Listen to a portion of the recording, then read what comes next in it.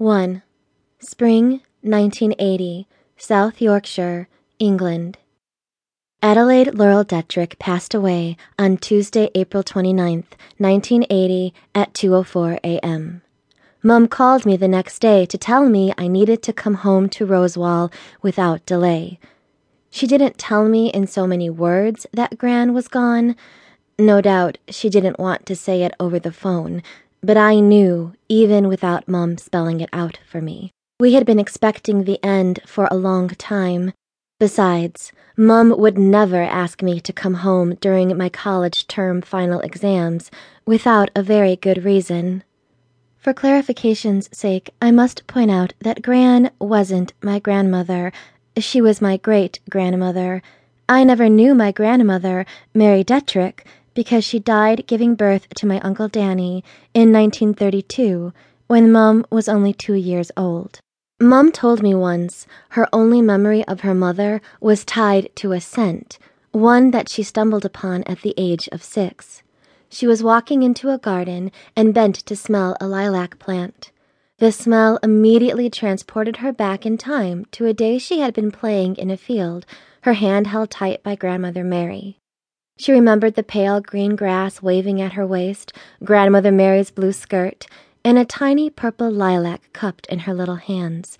The details of why she had the flower were vague, but she knew it tied her to a happy memory with her mother, and that was enough for her.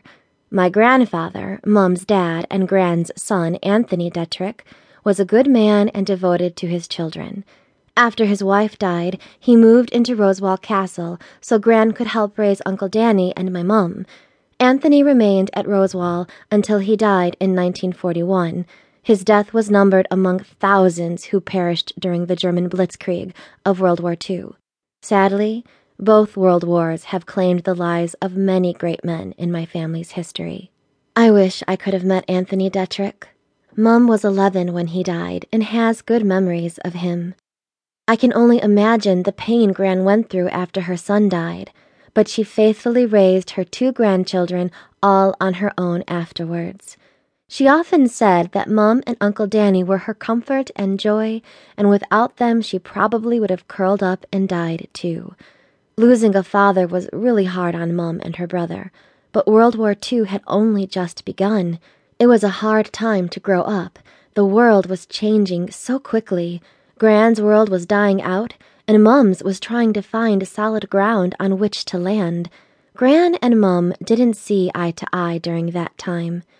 Mum always said she only stuck around because of the war, and not long after the war finally ended, she took off.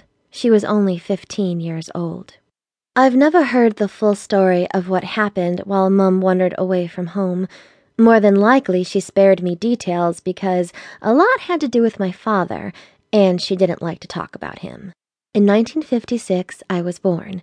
My father missed the occasion because he was drunk again.